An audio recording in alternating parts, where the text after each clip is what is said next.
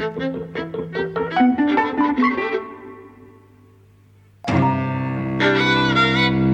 and welcome to Eavesdropping at the Movies. I'm Mike. And I'm Jose. And we're talking about today a film that I've wanted to see for ages, Playtime. Yes. Directed by Jacques Tati. Yes, I thought I had seen it, but actually I was confusing it with Monsieur Hulot's Holiday. Well, Monsieur Hulot appears in this.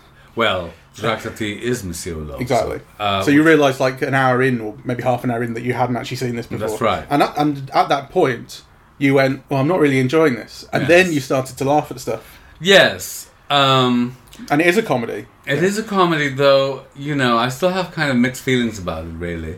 I mean, I think it's a film that does make a lot of demands on the viewer, you know, and This is one of the reasons I've never watched it before, because I always knew I would need the occasion to sit down and not pause it, not do anything. I would have hoped it would have come to a cinema. Yes. You know, then it would have been, all the control would have been taken away from me. I knew that I would never be able to watch it, but I was doing something else. No. Because I knew it's visually demanding, it's visually rich, all that kind of stuff. Yeah. I'm glad I saw it with you, because I think I would have turned it off after the first 15 or 20 minutes. Right. Do you think it improves after that and you would have missed out? I think it does improve. I think it's really interesting. I didn't find it fun, even though I laughed a lot and it was entertaining. You know, I think the absence of a plot, really, and the absence of characterization and the leisurely pace, you know, it was not... I mean, it was not a difficult watch, but it was not an easy watch either. Yeah, the things that draw you into a film, which are those things, which are characterization and story, you know, they're very loose here. Yeah. So you thought you'd seen it before and then realised you probably haven't. Or Yes. if you have, it's a long forgotten memory. That's right. So what did you think you knew about it before going in? Well, I think I was confusing it with Monsieur Hulot's Holiday, which I just remember having seen as a child or as a teenager, and just having really loved it. I haven't seen it since, you know, but I really loved it. And I thought that's what we were going to see. So this was just a completely new experience. Yeah, exactly. Right. You know, but, I mean, you know how it is with memories. I mean, for the first 15 minutes I thought, did I get it wrong? Are they... You know, does it start at the airport and then does it move to the beach? Or, you know, it's that kind of loose memory. Well, what I knew about it was the kind of stories around it. So famously, there was this enormous set built for the film, which included the paved roads outside, that sort of thing. So it's in this kind of sort of dystopian, like future financial district / city centre in Paris. It's very impersonal, very detached. You know, you see the Eiffel Tower like twice. Once is at a great distance, and the other is as a reflection in a window of these great glass buildings. Like that kind of that rich, you know, original Paris is a long way away from where the film is set. And I knew that this set cost an enormous amount of money, something like 17 million francs. Right. Which was something like $3.5 million at the time in 67. Well, 64 to 67. It took 3 years to film. There were financial problems. They'd ended up bankrupting Jacques Tati, basically ruining him, and it was a financial failure. I don't know how it did critically, but financially, very, very badly. And I knew that it was about these long takes that were very wide. It was shot on 70mm, so that the details would show up. You could see someone in the corner of the screen, someone in that corner of the screen, all this action happening at the same time, little jokes happening in different parts of the frame, that sort of thing. So I was really looking forward to seeing all of that, and I think it works beautifully. What I didn't expect was the way that life kind of comes into the film through the course of it. So it starts off... I'd heard it somewhere, I don't know if it was something that Tati said or something that a critic has said, that the film is about straight lines turning into curves. Ah, that's a very interesting way of putting it. So people kind of walk in straight lines, turn at sharp angles. Obviously, the buildings, that sort of thing, are regimented. They're in these rows and they're all identical. And as the film goes on, particularly during the course of the restaurant scene, which is probably the major part of the film, life kind of starts to emerge. People start dancing, people start getting drunk, chaos starts to emerge, colour comes into the film. You know, for a long time it's it's greys Grey. and it's dark blues and dark greens, and that's about as much colour as you get. And then people start wearing kind of bolder dresses and that sort of thing. And by the end, you get this carousel sort of merry-go-round thing out of that emerges out of a roundabout that's it's got gridlock traffic that's moving very slowly. The music really cues you in to get the joke that it's kind of carnival music. There's kind of old people there with young kids and balloons, like grandparents, grandchildren, all this kind of stuff. Someone selling ice cream. Actually, I got quite moved at the end that all this life had kind of come into the film, and it was so joyous. You see, I didn't like it. Really? Yeah, because I thought, the film is anti-modernity, right? So it begins with, in an airport, and like you said, then you go into a convention, and everything is straight lines and grey and rigid, and nothing modern works. The chairs are all like, they make kind of semi-farting sounds and, and so on, right? And at the very end of the film, and it's all full of foreigners, right? It's all tourists and Germans. Lots of American tourists, Lots especially. of Americans. And at the end of the film, when you say, it turns a curve, which is true. I mean, I agree with everything you said. But the reason why I don't like it is because, towards the end of the film, what you get is the old France back into the picture. The workmen with their wine and the flirting and the making passes at the women and the stealing of the drinks and the working people, and the French chanson, and the cheeses and the and then actually, so at the beginning the reflection is the Eiffel Tower. Towards the end, it's like the Sacré-Cœur. So I thought it was like a kind of a nostalgic thing. So life erupts really kind of when you get to the true France, the old France. That's interesting. So, and I didn't like that. Do you think that, because I know what you mean, and I think if it were maybe like kind of relationship with the nationalism that maybe evokes is something that I miss, and I say I miss, I mean I don't get, because I'm not French. Whereas if it were British or English especially, I would feel that kind of reservation towards, because when kind of English nationalism shows up, I'm pretty reticent about it. I don't think it's so much nationalism. I'm not sure I would put it that way. Okay. But it's a nostalgia for the past. Yeah. Okay. It's like the workers from the market, and the men fixing the roads with the cement and the holes. Manholes. I think manholes. That's right. That's what you see towards the end, right? All those working people in traditional jobs kind of coming out. So I'm not sure it's purely like a nationalism.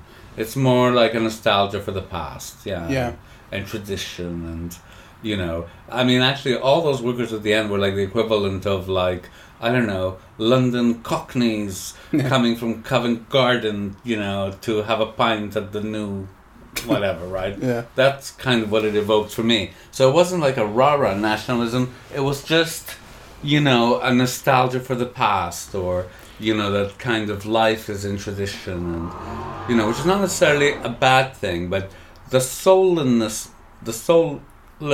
of the beginning, which begins in an airport, moves to a convention center, and then the life at the end, which really starts in a nightclub, where nothing modern works, actually, and what keeps everything alive is traditional stuff that is handmade or that requires people. The music, especially. The music, the singing, everything mechanical or electronic is a failure.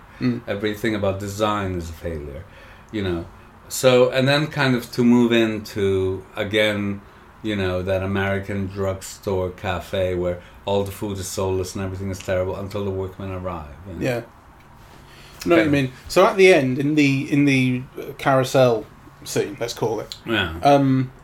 That is this kind of life being brought out of modern things, modern imagery, kind of modern cars, modern traffic jams. Kind of the crane turns into like a sort of, like a ride, basically. Yeah. So it evokes that. So do you think, is that supposed to be, or do you read that as a kind of synergy between the nostalgic and the modern, or the nostalgic kind of breaking through and overtaking it, like Life Finds a Way. I don't know. I mean, I haven't thought of it the way that you that you put it, because I was just skipping that part, I suppose. Right, because you see the people inside, and then actually that very stylized traffic, going around and around. I just thought, well, that's a tiny thing whilst the tourists are all going on the way to the airport. But now that you mention it, it does have the only aspects of modernity that seem fun. Right, so the new cars, the Citroens, the motorcycles, kind of, with couples in them, the vans with, sexy roller skaters in the front. So it might be a moment of synthesis. It's kind of, but it's clearly the culmination of the film. It's almost just before the end point where everything goes through the airport in darkness. I also kind of couldn't quite figure that out, because I thought initially, how neat, it's 24 hours. The day. And then as the bus goes to the airport, it's dark. And you think, well, actually, then that destroys my thesis that it's a day, right? It's a 24-hour period, because all of a sudden now it's a day and a half, presumably. Yeah, we've been through the night at the restaurant. Yeah. So I didn't quite... And then the film gets progressively darker, doesn't it, as it gets near the airport? So I think it kind of cuts to a nighttime shot. That's the impression, like maybe from like an evening shot to a nighttime shot. You seem to cut quite quickly, and then it all just fades to black, and that's the end of the film. So I didn't quite get that, right? I mean, I think I was expecting, by the first half hour of the film, I was expecting so little that there were lots of things that made me laugh subsequently. They were unexpected. Or a joke catches you by surprise. And actually there are many clever jokes, and there are many jokes that are cleverly filmed visually. Yes, this is what I wanted to bring up. There's a lot. There are kind of these visual puns that occur. Some of which I think have probably been seen before and seen since. Not everything is necessarily original, but there's a kind of cacophony of them. There's one in the drugstore where the electronic sign says drugstore and the letters are lit up individually, and then it breaks, and the guy's saying, no, light that one, no, move it over, and eventually the O lights up in drugstore, and that's above a priest's head, makes it like a halo, and it's there's nothing else to it, it's just a lovely little joke. I think there's one where like a guy's locking a door at the bottom, and the handles make it look like horns on his head, something like that. There's a really nice one, which again is really evocative of the kind of thing I've seen a few times, where in the long scene where Monsieur Hulot goes to his friend's, meets an old friend and goes around to his apartment, and they're watching TV, and the TV's kind of built into the wall, and then you see the other character who you see quite a lot, the girl. She's in the next apartment, and you're watching from outside. There's kind of, it's part of the image of modernity in the film that there's transparency to everything. These are supposed to be private places, but they're right on a very busy street, and they have curtains, but they're not using them, and you can see right in and see everything. And you're entirely outside looking in as a voyeur. And the TVs seem to be back to back on this connecting wall, and then the shot is held from side on. So it hides the TVs, and you just see the people on the left and the people on the right essentially watching each other through the TV. That's the visual kind of joke. And and so what happens on the right is responded to on the left, like someone comes in with a broken nose, and everyone on the left goes, ooh. The bits. I think one of the guys starts to undress on the left, and on the right they tell the daughter to go to her room because it's not for her. I think there's some really beautifully precise and interesting visual design. There's one joke that I loved, one of the first ones that I really laughed at, where in the kind of office building Monsieur Hulot visits at the start, you get to this floor where it's shot from sort of waist height, so you see these this grid of filing cabinets, what appears to be, and then a little later you see the shot from a floor above, and you realise that these filing cabinets are actually cubicles that people work in, which is interesting, and also I think probably anticipates like the cubicle office by quite a few years. I think that's kind of an era to come, really. And when you're looking at this top-down shot, there's this lovely bit where someone's on a phone call to someone in a cubicle, like 3 cubicles away, and you can see them both on the phone. And one of them says, "Can you get me the figures for such and such?" And so the other guy puts down the phone, runs to the cubicle that the guy is in, and on the outside, it is a filing cabinet, so he takes out some document, runs back to his own cubicle, then gets on the phone and says, "Yeah, the figures are blah, blah, blah." And it's like, he could have just done that. It was on his cubicle. Yes. I love that sort of comic, cartoony, manic thing, and the film has a lot of that going on. There's some very beautiful joke design. Yeah, the cartoony aspect, for sure. But you never thought that there was anything at stake for the character.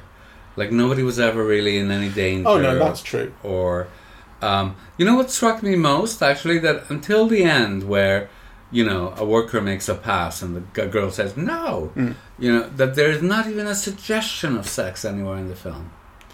No, but I think that kind of goes along with the films up until they start dancing, and dancing is kind of inherently sexual to some degree. I didn't even find that. But I agree, kind of, even then probably not. But certainly up until then, when things are really meant to be, I think, you know, at their most impersonal and kind of disaffected or what have you, then there's no real sense of connection of any sort, including sex. Yeah, I know. I just thought it was weird. Like, I mean, not necessarily in a bad way. Right. I just thought it's... I can't think of another film where, you know, there's not even a suggestion of sex, you know, for most of it. Yeah, that's kind of...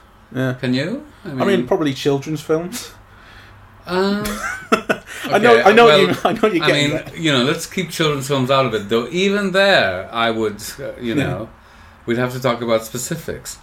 But, you know, it's hard to think of a film not for children that has almost no, not even a soupçon of it's chase. sex. I just thought that was... And not like conspicuously so. Like, it's not like sex kind of shows up and is shunned, it's just not there. It's just not there. Yeah. I know what you mean. That's interesting. So, I did very much like the whole look of the film. I think it's amazing, right? Like, so actually I was very interested in your saying that it was shot in 70mm, because once you mention it, you can see it, right? Kind of, the image is big and it's clear, you know, but also the shot designs are so interesting. It's all on planes, and at angles and so on. It looks smashing, you know. I just thought that it was kind of sterile, really, you know, for the first part. And you think, okay, it's meant to be sterile, but actually that doesn't make watching it any more appealing. That kind of, you know, you could kind of give the impression of a sterile culture or environment and not make the viewing of it sterile, which I thought it was for the beginning. I know what you mean, but I gave it a lot of time to breathe, I guess, because, well, my expectations of it were certainly different to yours, because I knew to a degree what I was getting in for. You thought you were seeing a completely different film. I thought I was seeing a more charming, lighter comedy. Yeah, exactly, which is not what this is. Let's talk a little bit about the restaurant scene, because that is the centerpiece, right? Yeah. Of the film. I mean, it must last about an hour or something, right? I think it's getting towards that. It's basically like the bulk of the second half of the film, and it's a 2-hour film. And it's set in a gourmet restaurant that has just opened. It's, you know, the most modern of modern. And, you know, as the scenes unfold, you see that nothing works, that actually, you know, nobody's really looking after the customers. Some fish gets reheated like 55 times and resalted, and, you know, and so on. And the chairs are so badly designed that they leave marks on people. You know, the lights don't work, the heating doesn't work. You know, so all that's meant to be modern and wonderful about it, that you press a button and it does something, falls apart, which is, you know, I mean, Chaplin did that in modern times to a degree, except that this is all obviously much more modern and streamlined and so on. So I thought all of that had very good gags, actually.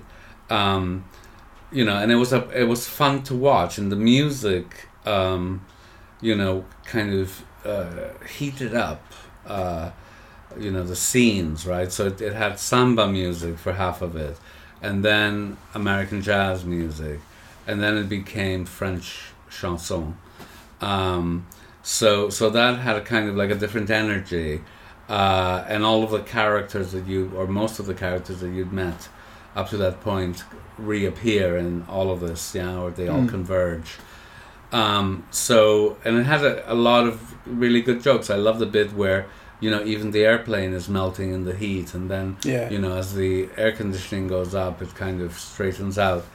I just thought there weren't enough gags, Well, I do kind of know what you mean. Like, at one point, in fact, that airplane bit with the little airplane model, that I thought, that's an airplane joke, as in from the film Airplane. Not that it's from it, but like there are bits that it really made me think of that kind of comic sensibility. And then I was thinking, could you say about this the way people say about Airplane? Could you think about the rate of jokes that it has? That's what people tend to think about when they think about Airplane. If you don't like a joke, another one comes along 5 seconds later. It's not like that. This is not like that. But I really think it's about the sensibility and the mood, which I really like. And in fact, when you said that you felt there was nothing at stake for the characters, I kind of think, well, it's not that it's not about the characters. You do recognise particularly these two, Monsieur Hulot and the girl, as they kind of inhabit the same scenes throughout the film, and eventually they kind of start interacting, and he buys her a gift at the end. So clearly it's kind of their experience of this, but it's that classic comedy thing of, you either have a weird guy in a normal world or a normal guy in a weird world. That's a lot of comedy setups can kind of be reduced to that to some degree. This is very much normal guy in a weird world. Monsieur Hulot. Except that's the problem, because it's not a weird world. It's just a modern world. But it's not, though. Like, it is comically dystopian, I think. It is exaggerated, and Monsieur Hulot is stumbling around, confused by, what's like right at the start. He's going in for what appears to be some kind of meeting in this office, and the elderly sort of guard / concierge says, "Okay, just sit there," and the shot shows Monsieur Hulot on the one side, and the other side is this very long hall, and down the hall you hear footsteps, and you see this guy. He's very, very small, and Monsieur Hulot's going, "Okay, I can get up, go and see him." He's like, "No, just sit there." And this guy's taking forever to walk towards the camera, and it's just this like absurdity that we know the guy's there. He's going to take forever to get here, and this weirdness is what Monsieur Hulot is sort of saying. Okay, but I can just go and see him. You don't have to take this much time.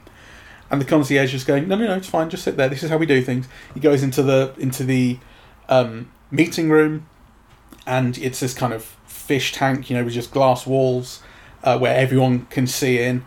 And he's sitting on the chairs, and the chairs will make a different noise. And he's found himself somehow within this world or version of the world that he doesn't get.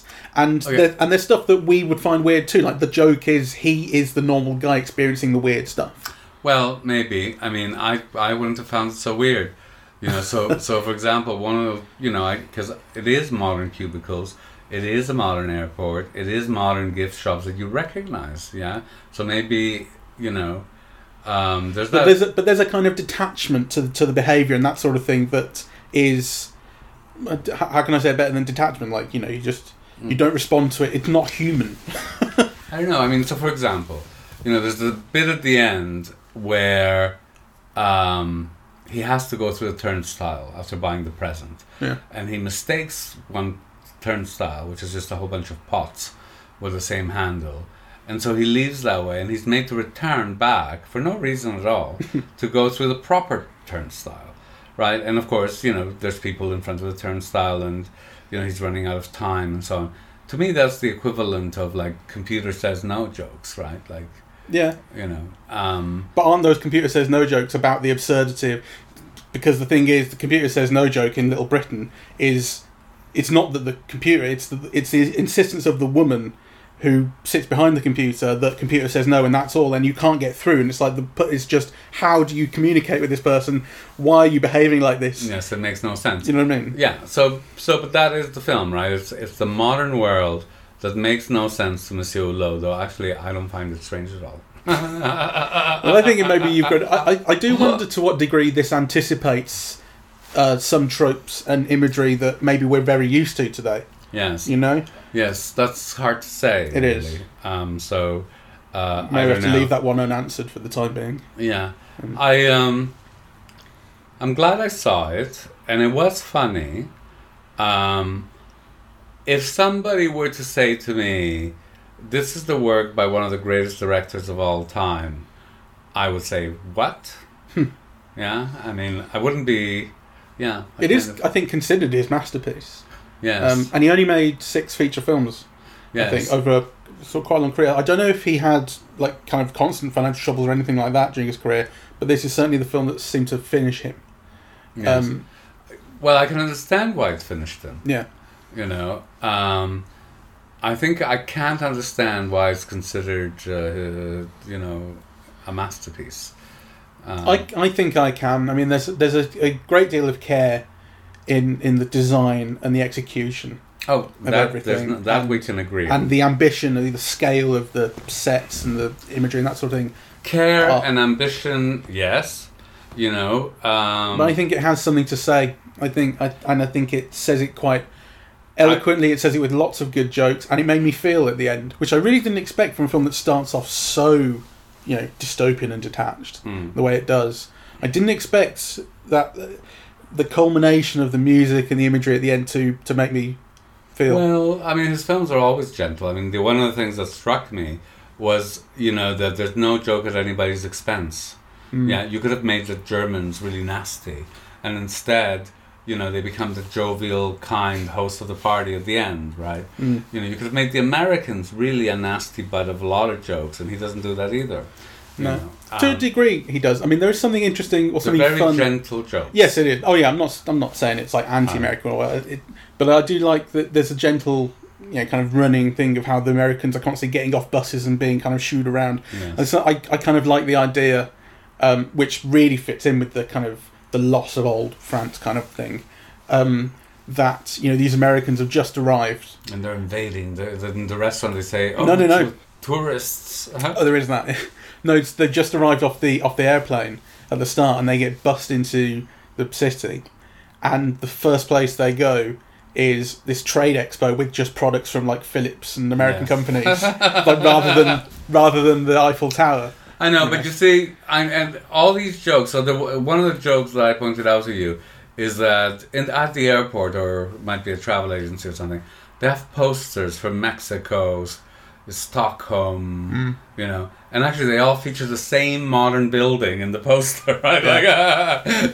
So kind of all these places are the same. Modernity's ruining everything. You can't tell Mexico from Stockholm, Actually, that became an advert or an advert concept in Mad Men for Hilton, I think. I forget exactly what the thing was, but it was along the lines of Hilton's always there no matter where you are. We always see the same hotel in the image. Yes. So like that, in Mad Men, for that episode, it was turned to this positive. Yes, it's a reassurance. But of course, in this film, it's absolutely not that. Yeah. I really liked in the Trade Expo the German company with the silent doors. It was a slam your doors in golden silence. Yes. Is the thing, and then you get, which I thought this is such a good joke. So you slam the door and they just mute the sound. They don't put a sound effect in. It's wonderful. So it's genuinely silent. So people leave in a huff, but can't. They don't make a noise. And then the CEO thinks that someone's been through his desk. He's told that someone's been through his desk. Thinks it's Mr. Hulot. And so he starts having a go at him, shouting at him. And he says, "Look at this technology. It's state of the art." And he's holding like a binder in his hand, and he throws it to the ground. And that doesn't make a noise either. I really loved it. Yes. I mean, it's a film that's hard to dislike, yeah? It is kind of very gentle. It's humorous.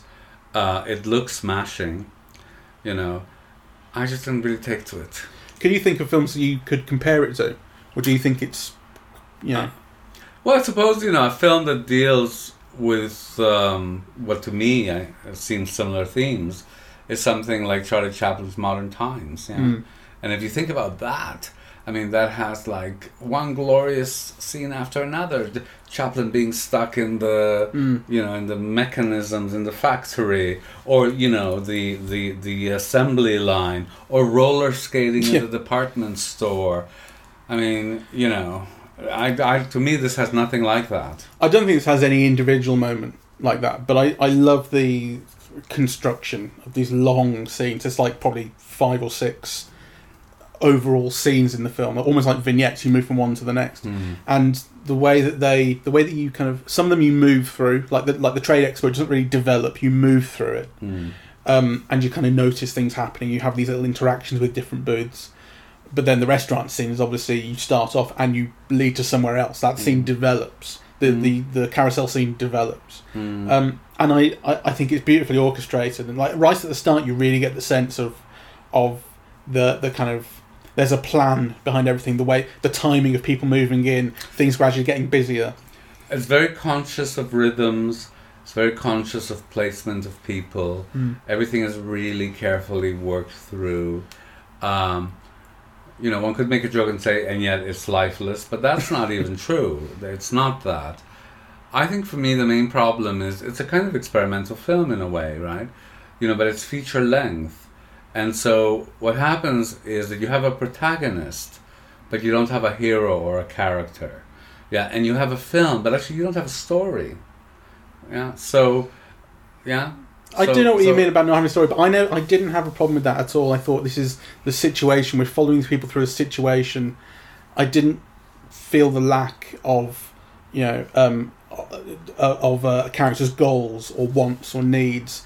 I really enjoyed being like Monsieur Hulot in this world, discovering it, experiencing it. Yes. Well, I didn't mind, and I gave myself to it, a quarter of the way through, but it did take me a while, and it might take me a while more to think, but actually right now, as a moment of reflection, I just think the film doesn't have a payoff. I think you're right in saying it's ambitious and so on, but I at least in terms of, the experience of watching it, which was fine, but not, overwhelming. And then actually the process of thinking about it afterwards, which is not giving me enough either, right? I mean, what I can get out of it is this thesis on modernity, and that's not enough for me, Yeah. Maybe it's a film to live with a little bit. Yeah. Because in a sense, I have been living with the idea of it for a long time and just held off watching it. Well, clearly I have had the wrong idea for a long time. Because, the first moment that it came in, it was almost like I was gleeful with anticipation. Right? So you have that experimental music that begins the film. Yes. And I thought, oh, this is so daring. And then the colors come out, playtime. I think, this is going to be so joyful, right? Because there's this yellow and blue and red, I think, right, that mark out the letters playtime. I think, this is going to be such fun. And then you have gray, right? Exactly. So, I'd be really keen to see some contemporary reviews of it, though. Just see kind of... Because I do wonder how much of it, as I say, is imagery and tropes that we are really used to now. How much of it actually was quite original at the time.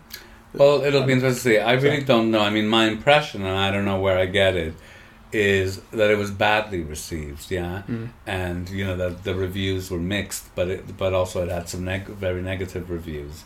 And he had been somebody who, as you said at the beginning, had made very little films, but had made very, very successful films. Yeah. Right? So, this was not a success. I'm looking at Wikipedia on his page. It has a kind of bit for each film. Trying to see if it has anything on the reception of Playtime. It says Playtime was a critical success. Francois Truffaut praised it as, quote, a film that comes from another planet where they make films differently. But that's the only sense you get of how it was received at the time. And then you get there's a very good line, which still applies. And then there's a bit about how, in many years later, other directors and other critics call it one of the greatest films of all time. Right. So, yeah.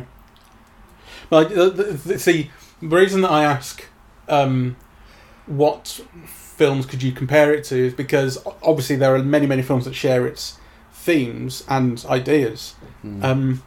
But, there are very few that I could say, if you liked this, you'll like Playtime. I think it really does share a kinship with silent comedy. Yes. There's no question about that. I mean, the film is largely wordless, and almost all the comedy is visual. Let me read you this from Roger Ebert, which is interesting. So, Jacques Tati's Playtime, like 2001 A Space Odyssey, or The Blair Witch Project, or Russian Ark, is one of a kind, complete in itself, a species already extinct at the moment of its birth. Even Monsieur Hulot, Tati's alter ego, seems to be wandering through it by accident. Instead of a plot, it has a cascade of incidents. Instead of central characters, it has a cast of hundreds. Instead of being a comedy, it is a wondrous act of observation. It occupies no genre and does not create a new one. It is a filmmaker showing us how his mind processes the world around him. It's an influence on the terminal, for which Steven Spielberg built a vast set of a full-scale airline terminal. Yeah. Oh, right, yeah. Playtime is Jonathan Rosenbaum's favourite film, and unlike many of its critics, he doesn't believe it's about urban angst or alienation.